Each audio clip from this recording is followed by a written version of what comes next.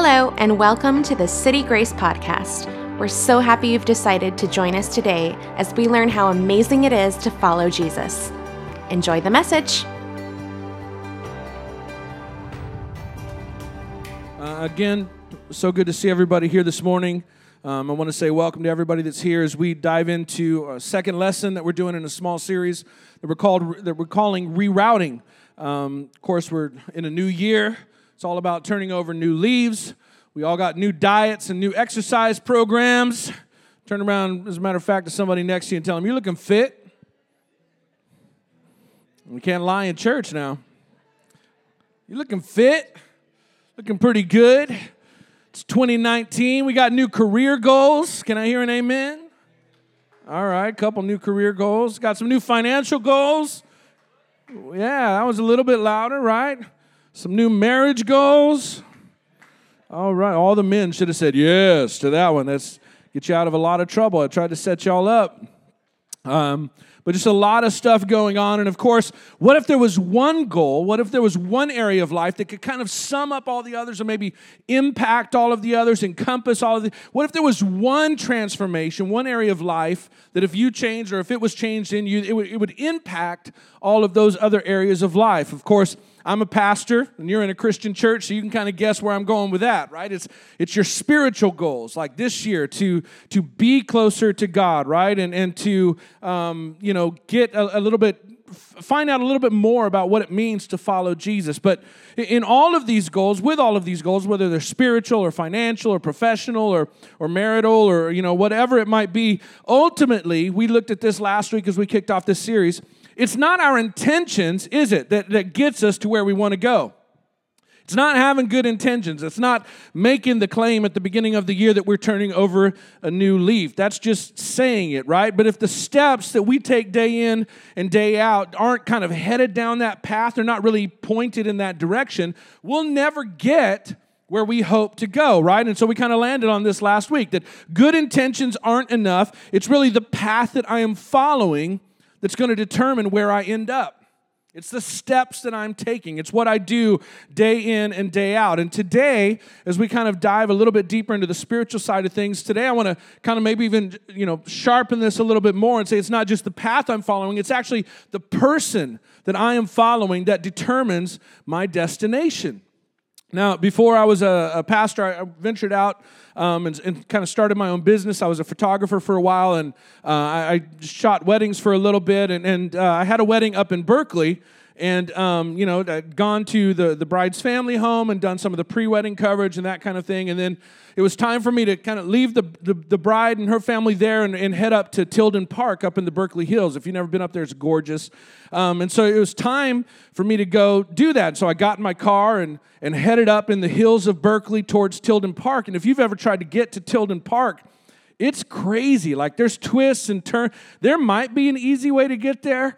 I did not find it that day. And so I'm turning left and turning right and backtracking, and there's some occasional signs, but it didn't really seem to help. And then you're in the hills, and then up and down in the canyon and trees and all that. So wouldn't you know it, my GPS lost connection. And I'm the wedding photographer. And I'm supposed to be at the wedding coming up real quick because the bride's not too far behind me. And so I come up to this one stop, so I still remember. And I don't remember the guy's name. It was like an uncle or something, some family member. I saw him. I just, seen him. And so I'm at the stop sign. There he is going the other way. I'm like, oh, great. And so I got behind him and I started following him. And so I'm thinking, well, man, I know they're not going to start the wedding without Uncle Joe. I'm good. And so I'm following him, and I was feeling relieved, right? Because now I'm following somebody. Anybody know what I'm talking about? Like, okay, it's good now. Until Uncle Joe made 3 right turns. What happens when you make 3 right turns, somebody? Yeah, you're back where you started. And I realize, oh no, they're just as lost as I am. And I've been following them, and now the only difference is that I'm 10 minutes later than I was a little bit ago. Right? Turn to somebody close and tell him he's preaching already.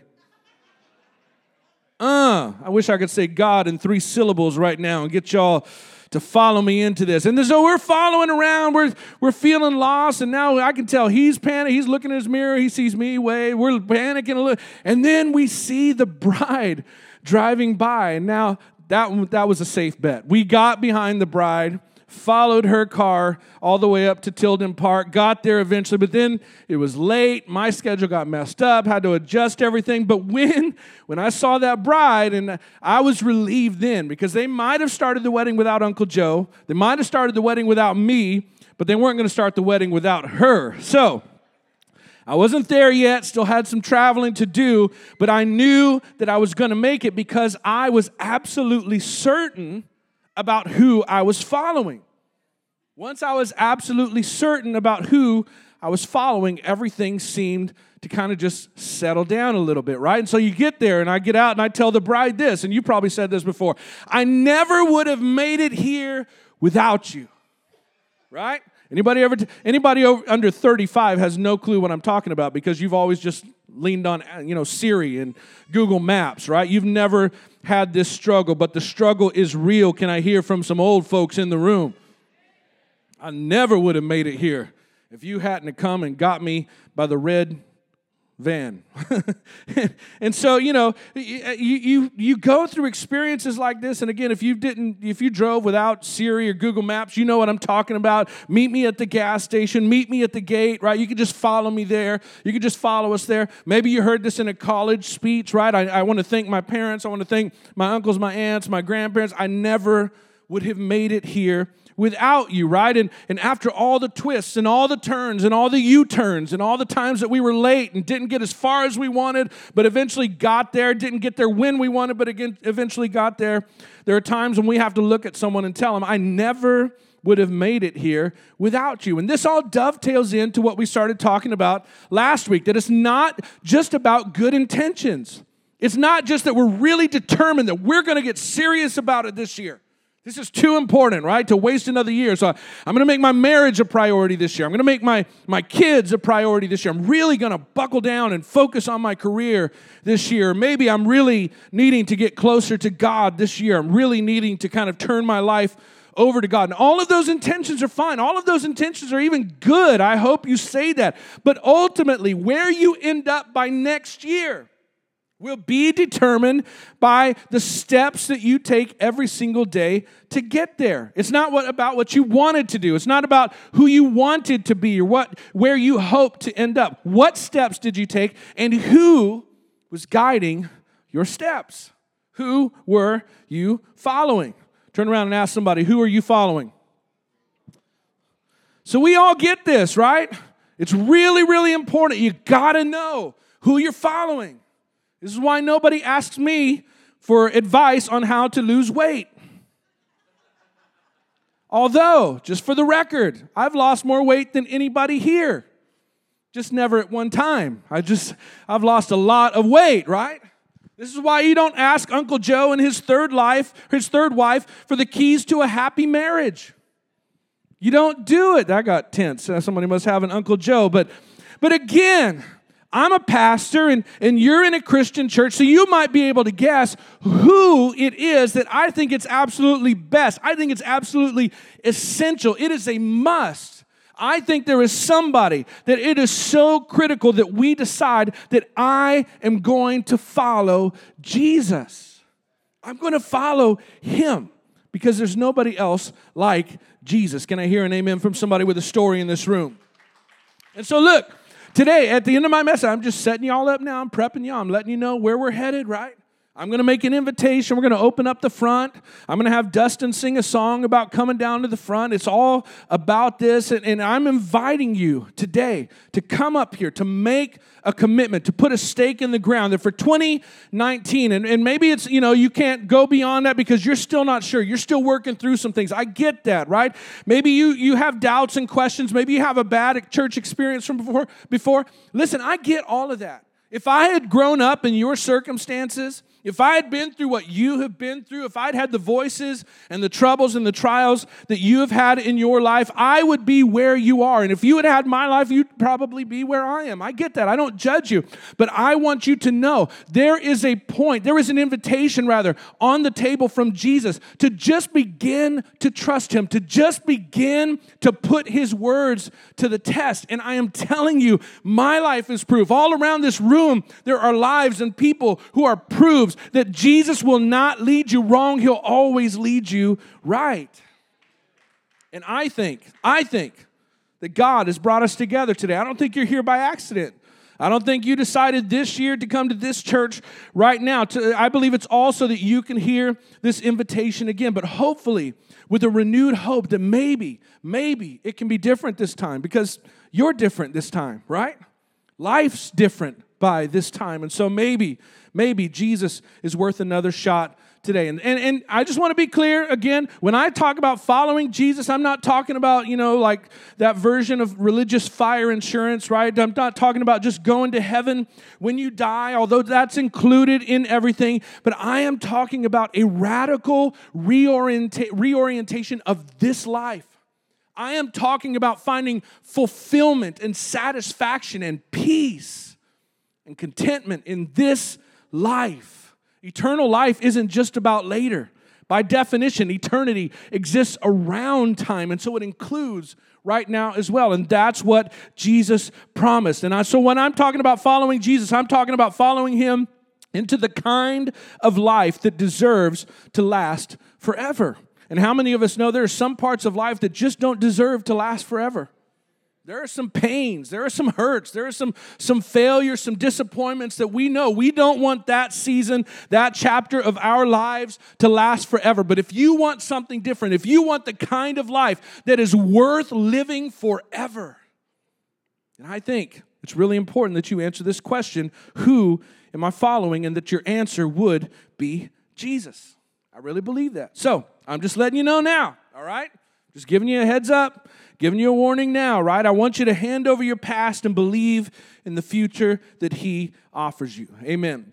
So one more thing before I move on. I don't think that you should just take my word for this. And this is why what I talked about a second ago in the announcements was so important. I think that you should not just take my word for this. I think you should ask other people what they've experienced about this. I think you should ask other people who are following Jesus what their experiences are and what their results are. You need to look in people's eyes and hear the conviction in their heart. You need to hear the joy because of the transformation that Jesus has brought about. And wouldn't you know, we've created the perfect scenario for you to ask somebody, for you to have a conversation with somebody about it. And guess what? It's called a small group. And guess when they start? You could sign up today. Man, this is awesome. It's like an infomercial at 2 a.m. You thought you just came for church, but wait, there's more. You act today, we'll throw in 2 small groups for free. And no, I'm just kidding. But listen, you got to try this at some point. Church was always meant to be about family. It's not meant to be about buildings. Church is always meant to be about gatherings, but not just gatherings in a sanctuary. It's meant to be about gatherings around dinner tables and living rooms to talk about life. We like to say it's about circles, not just about rows, because there are some things that Jesus told us to do for and with each other that we can't do in a setting like this. And so you need to try out a small group. And we invite everybody, grow together with us. So look at those cards, stop by in the lobby and talk to somebody at the table, and we'll go on from there. All right, now, so that's all the advertisement and promo and all this kind of stuff, but I want to kind of bring to a point why I think you should follow Jesus. I want to give us a story today. It's a time when Jesus asked someone a real question, and then they answered Jesus with a rhetorical question that I think just perfectly kind of summarizes what's going on, perfectly kind of wraps up everything that Jesus meant for us to think about when we think about following him. And the question really that gets asked back to Jesus, the rhetorical question, really kind of brings up this idea that we all follow, whether we think about it or not, whether we acknowledge it or not, we're all following someone. Whether we realize it or not, we all follow something. The question is, who or what are you following? So the story that I want to bring up today, it's told by a guy named John. In the new part of your Bible, the New Testament part of your Bible, you'll see Matthew, Mark, Luke, John. John was there. He was a close disciple of Jesus. He saw it all happen. The story, the conversation that I'm about to tell you, he was standing right there when it all happened. And years later, he survived all of the other disciples and apostles of the Jesus movement. He's the oldest guy, the last one standing of that original generation. And so he starts writing down this mini biography, you might call it, of Jesus' public career and telling, who Jesus was and why it was so important for the upcoming generation of Jesus followers to kind of, wrestle with the ideas about who Jesus claimed to be and what Jesus claimed for us. And it's so important. You might not even realize this, but you've probably been influenced by John before in your life.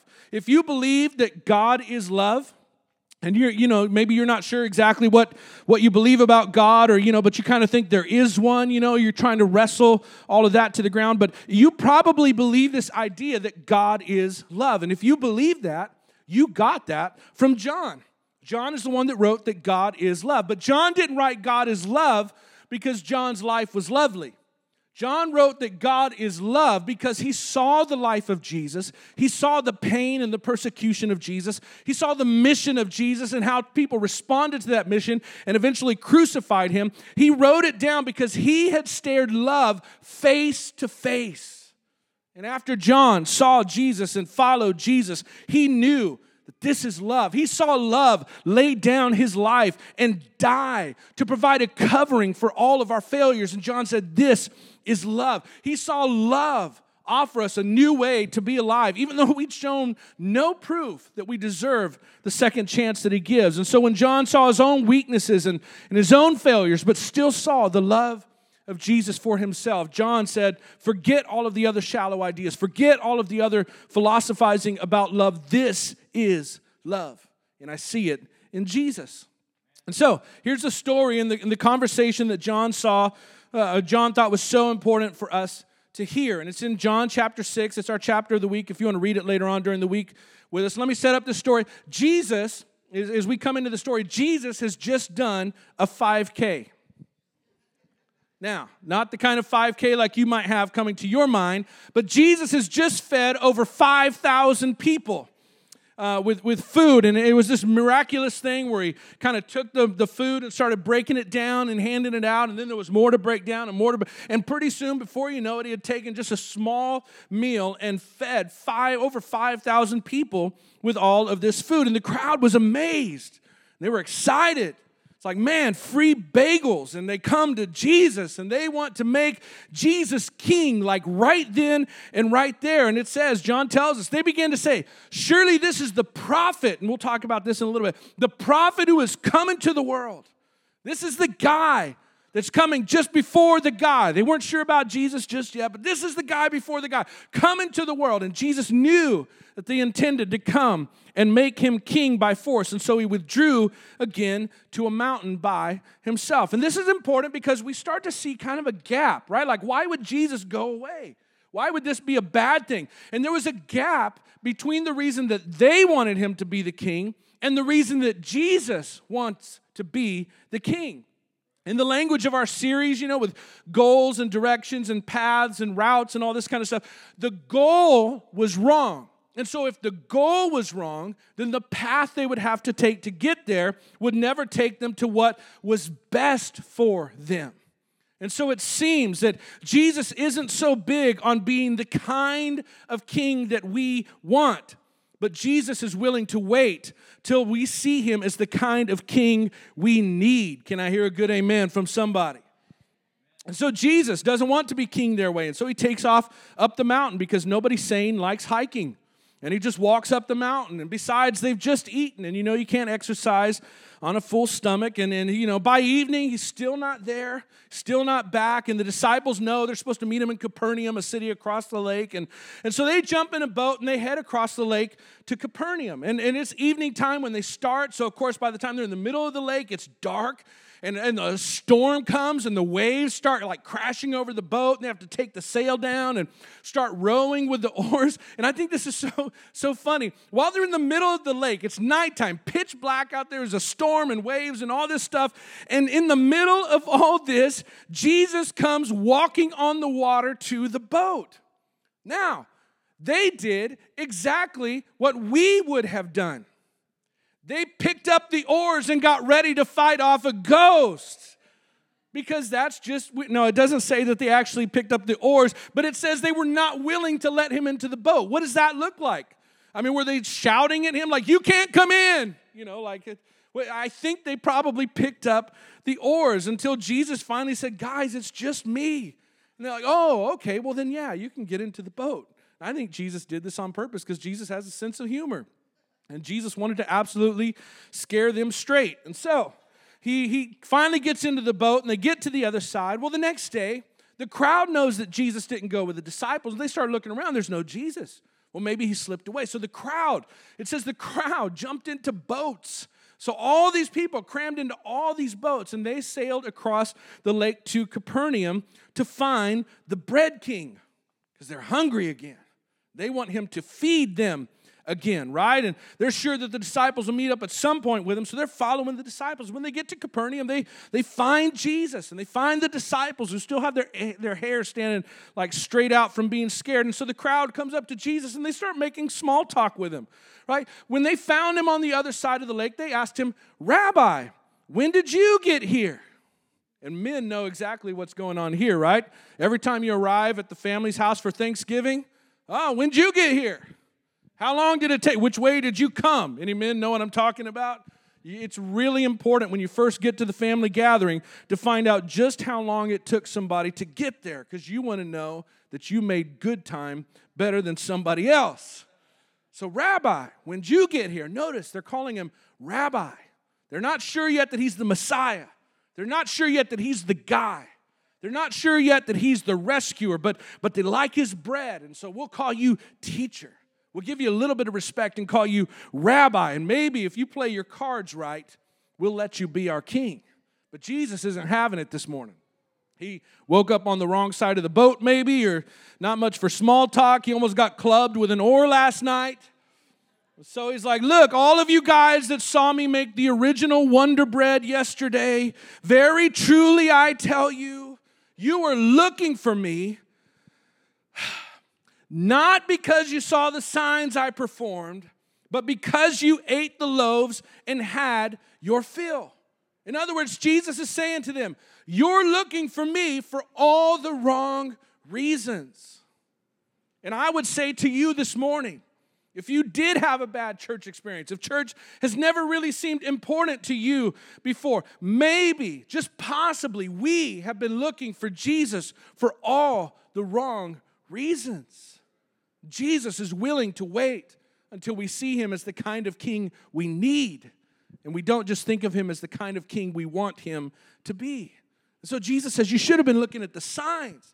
Now this is big. This is a really big point, and we kind of just move past this word. But this is where we can kind of go from, go wrong and try to make Jesus into the wrong kind of king. And we can kind of fall into this trap of thinking that religion and church and being a Christian is really just about guilt management.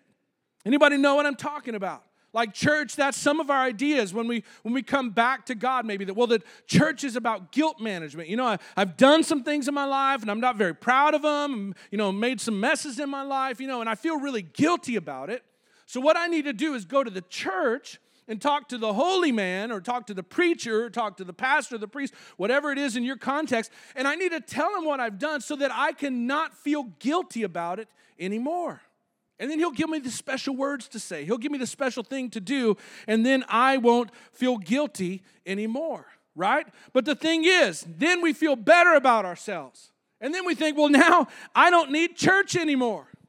So I won't really think about God until the next time I feel guilty. I won't really involve God in my life maybe until the next wedding or funeral, or the next crisis or emergency that's going on in my life. And listen, don't get me wrong. There is a role for guilt to play in our lives. People without guilt are called psychopaths.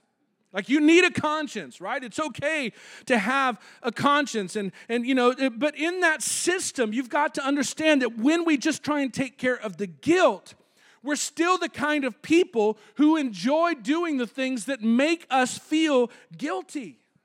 And it's not enough.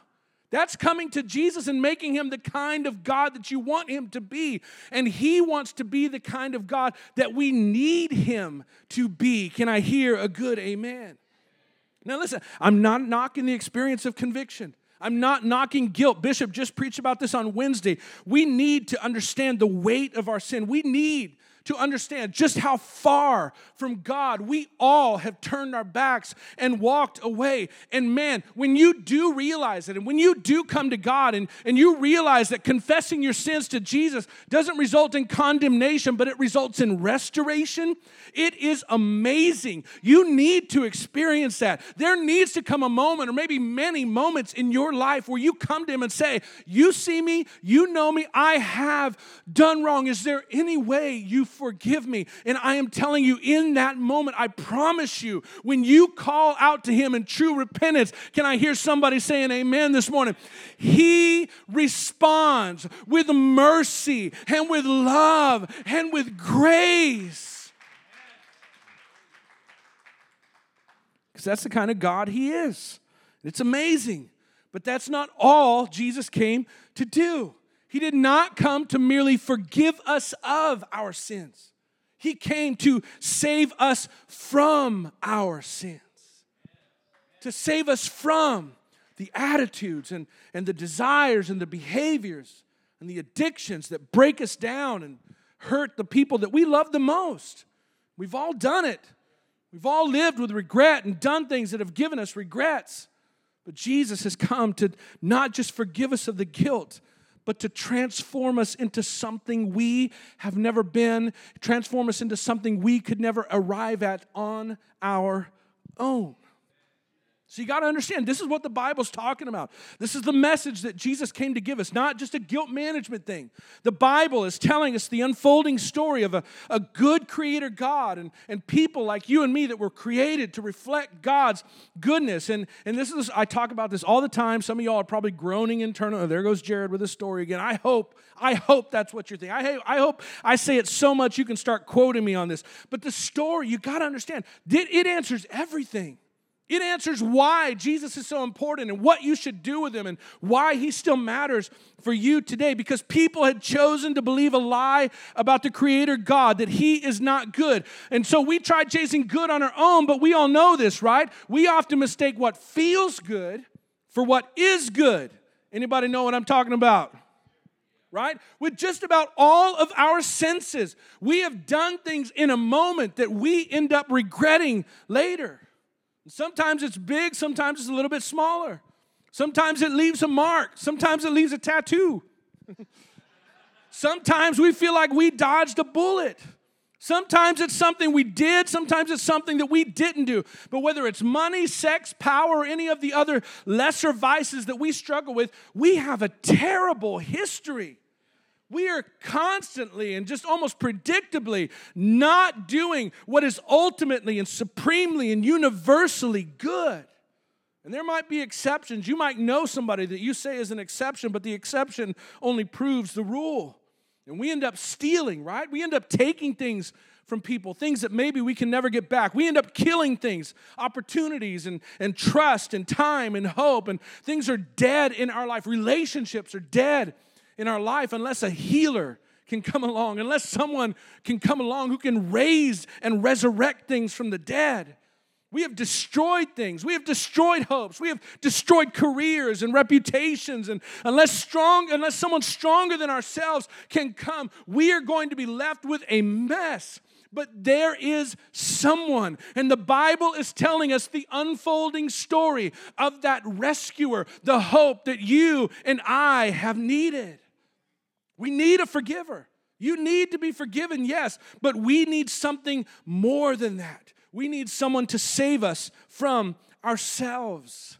We need someone to find us in our brokenness and love us in our brokenness. But Jesus, don't leave me in my brokenness. I need a Savior. And so Jesus said and did things that were signs that he was creation's rescuer. He was creation's rescue. He was creation's hope that had been promised since the very beginning of the Bible. And the thing is, Jewish people in Jesus' day knew this better than anyone else. God had shown the Jewish people for thousands of years that I am coming back at some point to forgive all of the ways that you have failed to find good without me. I am coming back at some point to breathe a new kind of life into you with my Holy Spirit. And Jewish people and now the church, we are meant to share this good news with everybody, that there is rescue, there is hope, there is a new path forward. And so in this passage, Jesus is calling these guys out. Hey, you guys are Jewish. You guys have all the old scriptures. You guys know this thing. And he was going to set you right and restore his image in you. And you had signs, but you're ignoring the signs. And all you care about is free bread. You're looking for me, not because you saw the signs, but because you ate the loaves and had your fill. And then he goes on and tells them, look, guys, don't work for the food that spoils. Don't worry about bread that gets moldy, but work for food that endures to eternal life, which the Son of Man will give you. For on him God the Father has placed his seal of approval. Listen, guys, temporary bread isn't a good enough goal. It's not noble enough. I didn't come to be your bread king. I didn't come to be the miracle king. You don't need an experience that will leave you hungry again. You don't need an experience that will leave you just feeling guilty again. You need something that will make you come alive in a brand new way, and I am it. And so they're thinking, well, man, we're not really sure what this looks like anymore. And so they asked him, well, then what do we need to do? What must we do to do the works that God requires? Okay, if you want to bring in this new way of being human, you want to bring in a new kingdom where God rules over everything, what does this look like? And Jesus gives them something, and this is huge. And again, we just kind of read over this. And the reason that we do is because we're not Jewish. And a lot of times we're not looking at their old scriptures. And we're not looking for the signs that they were supposed to be looking for. And we might want some help. We might want a quick fix. But a rescuer? You know, it just seems a little dramatic, right? I mean, that would mean that I'm lost. That would mean that I can't find my way to the best version of what I'm supposed to be on my own. That would mean I would need someone else to lead me in ways that I haven't tried on my own. And you know, sometimes we're not really thinking beyond just guilt when it comes to church. We're not really wondering how we're going to be the different kind of people all together. And Jesus tells them, and Jesus would tell us, the work of God is this, to believe in the one he has sent. Now listen, this is huge.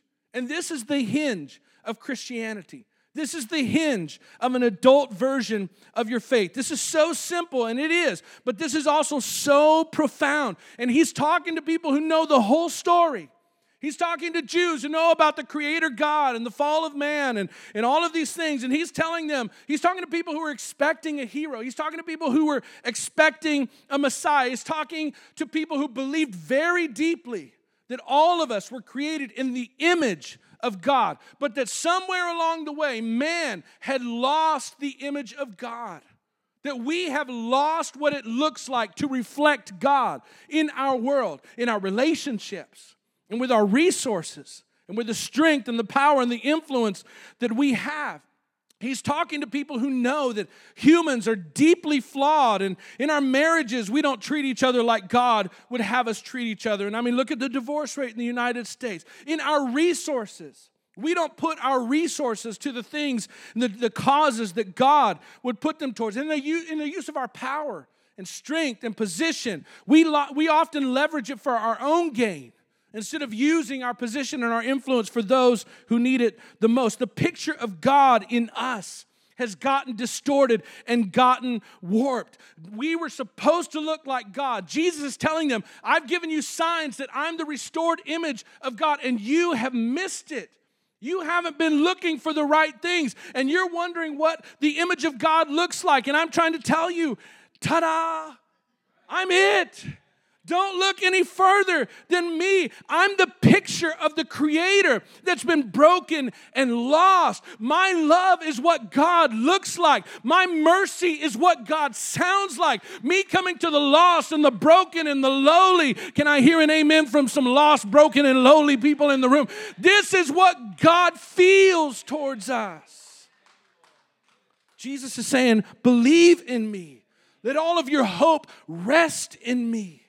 You're looking for a rescue. You're looking for a different way to be alive. Or rather, you're not looking for that. You need rescue, and you need a different way to be alive. And I am here to show you what it looks like to reflect God in the way that you were always meant to reflect God. And what John wrote there, believe in me, it's huge.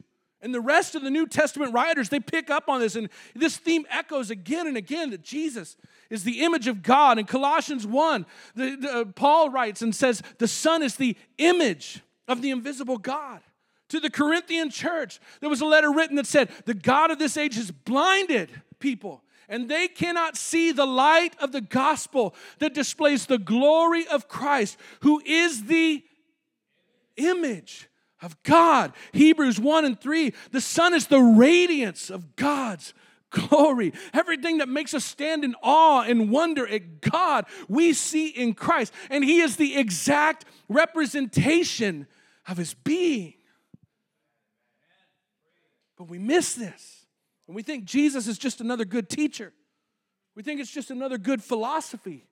And Jesus is saying, no, I am the image of what a full and complete an unflawed human is supposed to look like, because I reflect my Father to you. See, one of Jesus' closest followers, he knew about this, but he still didn't really get who Jesus was, which gives me hope, right? Because we all struggle with things. Even after we've been Christian or living for God, we might call it for a while. And there's a guy named Philip one day, and he's talking with Jesus and the rest of the disciples, and you know, he knows what's going on. He's like, okay, Jesus, we're supposed to reflect the Father. We're supposed to reflect the Creator. I get that. So, you know, just really help us out. Can we cut to the chase? I hear you're about to check out soon. You know, can you help us out? And so he asks Jesus, Lord, show us the Father, and that would be enough for us. Like, just give us the picture. You know, can you text it to us, message, screenshot it, you know, send it over? And Jesus looks, you could just almost see Jesus shaking his head. If he was Mexican, he would have said, ay, ay, ay, ay, ay, just like my dad said to me so many times growing up. And Jesus looks at him and he says, Philip, don't you know me, Philip? Even after I have been among you such a long time, anyone who has seen me has seen the Father. And then he walked up a hill and laid down his life for sinners like you and sinners like me, for broken people like you and me, for the poor in spirit who had no good on our own to offer God, for us who needed him the worst. He said, I've loved you, and I am the picture of your God. I'm it. And I've been giving you signs pointing to this. I've been calming the storms and feeding the hungry and healing the sick and opening the eyes of the blind. I've been showing evil and sin for what it is and offering forgiveness and freedom for those that are victims of the evil and the addictions that just bind us up and break us down. And what Jesus told Philip, what Jesus would tell us, and what Jesus told the crowd that day is, if you want to know what rescue looks like, if you want to know what the Father of creation wants you to do to bring about this transformation in your world, this is it. Believe in the one that he has sent. Believe in who I say I am. Put your trust in me. Do a trust fall into me. Let me catch you. Put your whole support, or your whole weight on me rather, and let me support you. Follow me. I will lead you to the right destination, and I will lead you there in the right ways. But we've been trying to find it on our own so many times. We've been driving around in circles and making 3 right turns for whole seasons and chapters of life, and the only difference between now and 10 years ago is that we're 10 years older. You thought that was it. You thought she was it. You thought you just had to have that or try that or pursue that. And Jesus is saying, I want to take you to a goal that you cannot get to on your own. I want to bring you to a life and the quality of life to where you will turn and look at me and say, Jesus, I never would have made it here without you. Oh, come on. Anybody in the room want to pause for a moment and tell him that? Come on, all over this room.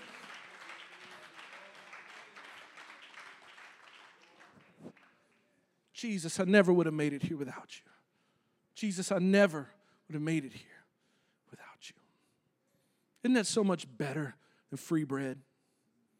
Isn't that so much better than just not feeling guilty till the next time you feel guilty?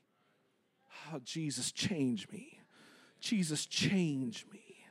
Let me reflect you, Jesus, as you reflect the Father to us. Jesus, help us. Jesus, help us. But we struggle with this, and it's no surprise that they struggled with it too. And Jesus knows why they're there. And they crossed a whole lake for free bread. But Jesus is like a good parent, and he's not just going to give them what they think they want. He's not in the business of underwriting bad ideas. But Jesus is in the business of giving us the ultimate, the supreme, the enduring good. So Jesus tells them, guys, the bread I gave you yesterday, it got you your attention, but it was just supposed to be a sign. It was just supposed to be something to point you to a different goal, a greater truth. And so Jesus declares to them, I'm the bread of life. You guys are asking me for bread, and I am the bread. You want something in your belly? I'm trying to put something in your soul, Betty.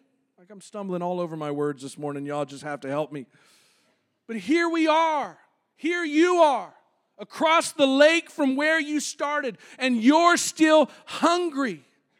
Here you are across the lake from where you were 10 years ago. And you're still looking for something. You've tried and experienced so much. You've ate from so many different places, but you're still empty and you're still hungry. And Jesus said to them, and Jesus would say to us, I am the bread of life, and whoever comes to me will never go hungry. Can I hear a good amen in City Grace? Whoever believes in me will never be thirsty again. He can satisfy your soul. He can get rid of guilt and help you to overcome the condemnation that just plagues you and it haunts you, and every morning you get up and you can't seem to forget about that and what you did and who you were. And Jesus is saying, I can take care of that for you. I can give you what you're really empty, missing. I can give you what will fill the hole in your heart. I'm the bread of life. We know what that's like. Anybody know what it's like? Like you haven't gone to the store in a while. You get up, you go to the pantry, and you look, and there's nothing there but like diet hummus. Like, what in the world? Go to the fridge, and all Chelsea's put in there is celery.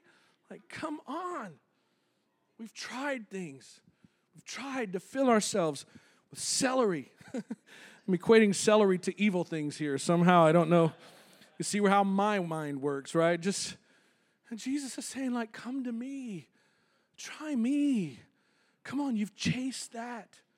You've chased him or her. You've done that. You've left that and you shouldn't have. You embrace that and you know it's hurting you.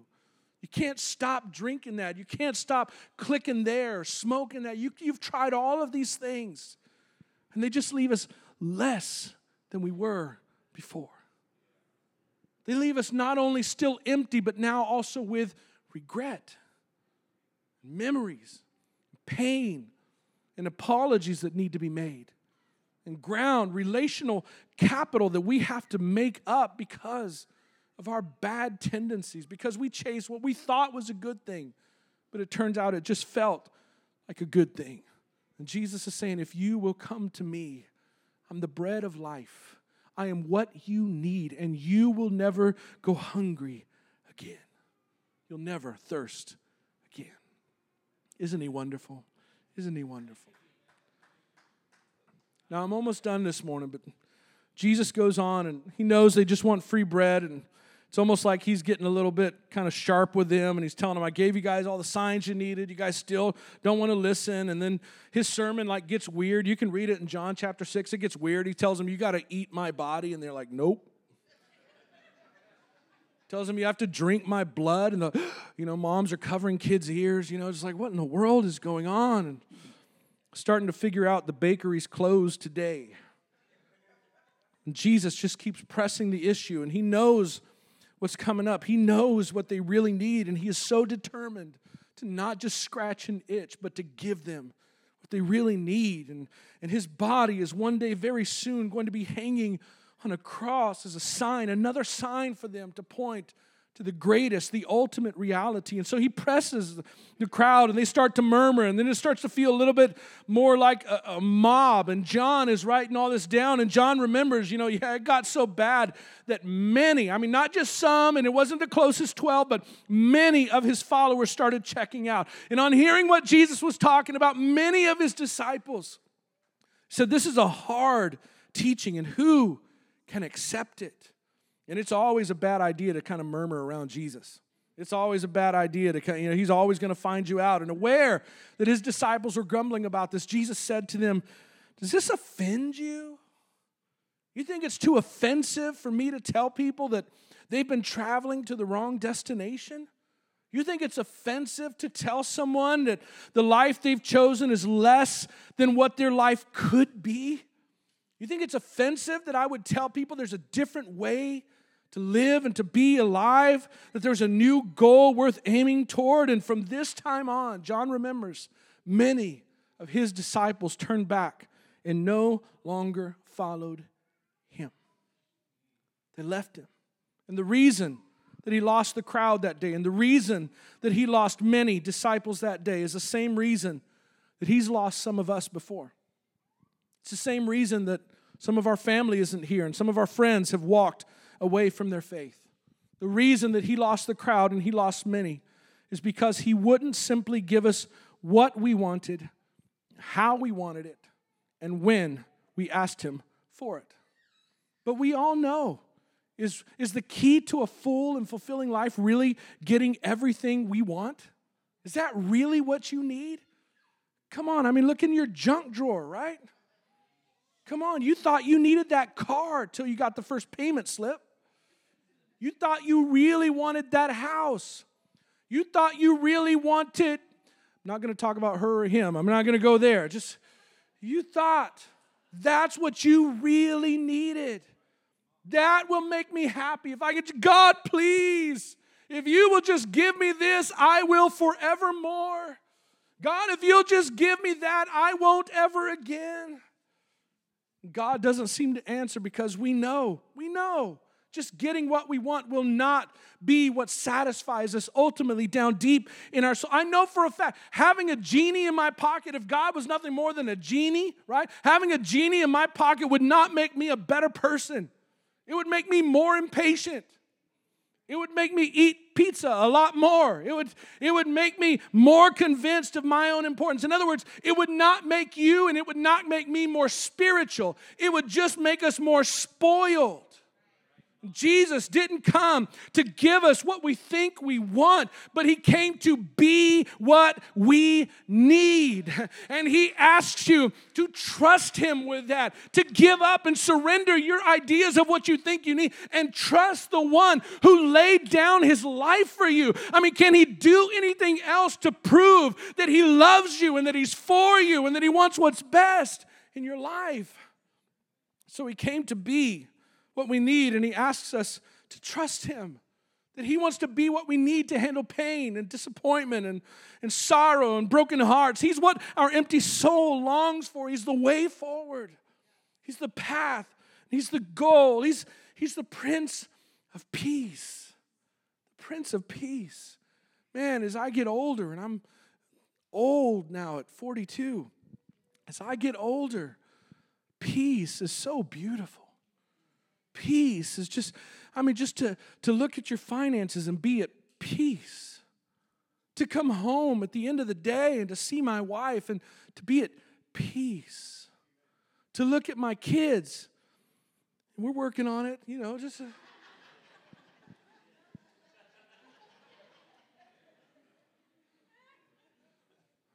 come to church, to kneel down in my room, to open the Bible, to be driving in my car, to come to moments of crisis, to have, and I'm a pastor now, and to have people ask me to pray for them. I'll give you guys like a little peek behind the curtain. Like over 75% of the time, I have no clue what to say. It's like, start with Jesus and see where it goes. Like, But to be at peace, Jesus, I'm at peace. With all of my past, I am at peace. God, with where you have placed me in the present, I am at peace. And then God, in my future, it's not just peace, it's joy. Oh, it's excitement and anticipation because I know who I am following. And I know where He is taking me. Come on, all over this room, can you lift up your hand and tell Him, Jesus, Jesus, we need you. Jesus, we need you.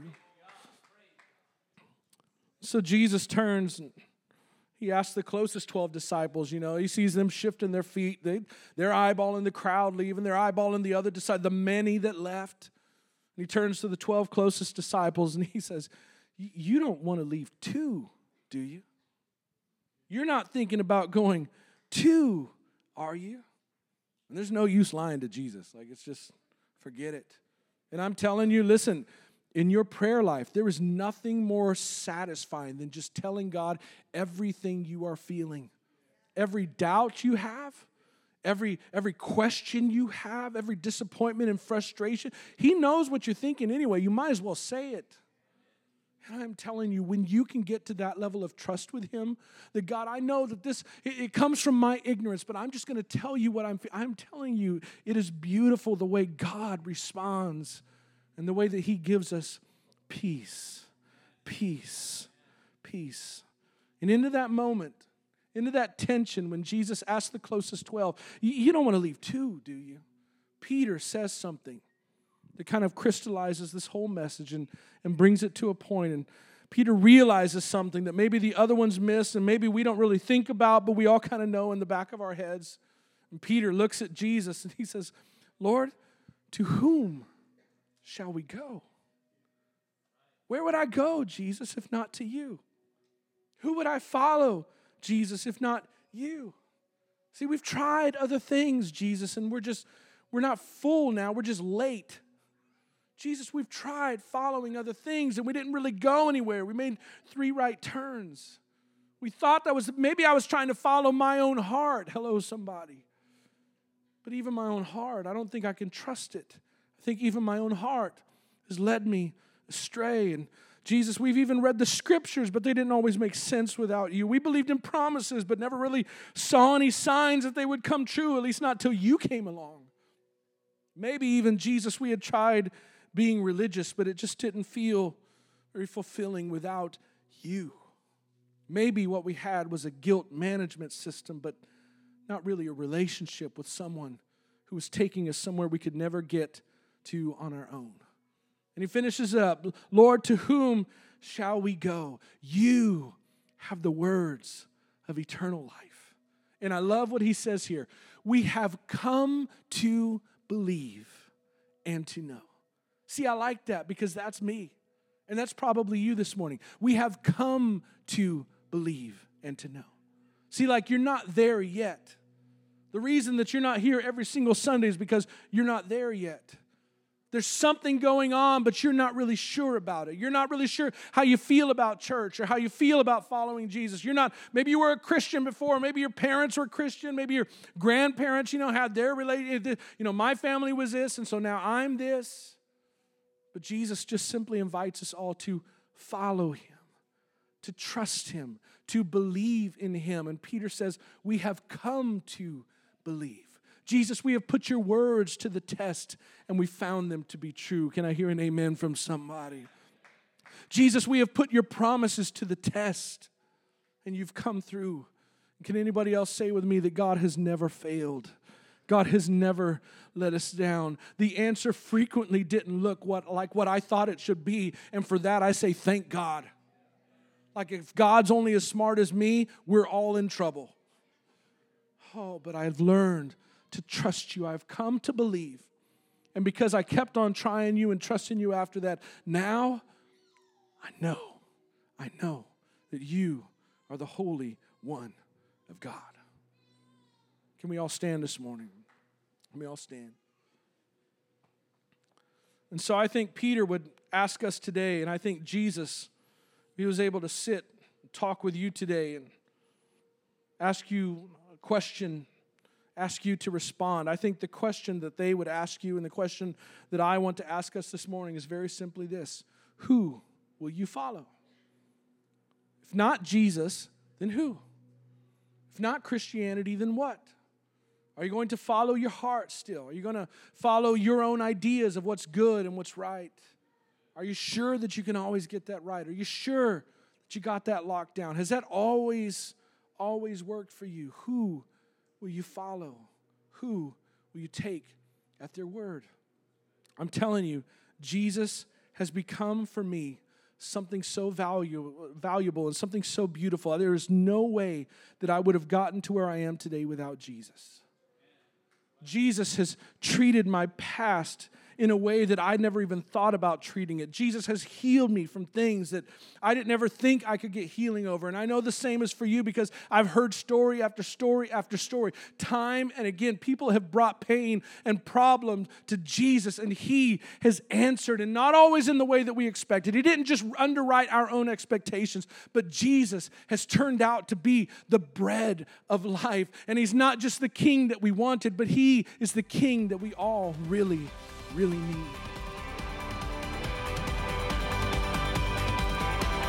For more information about City Grace, you can find us online at citygrace.church.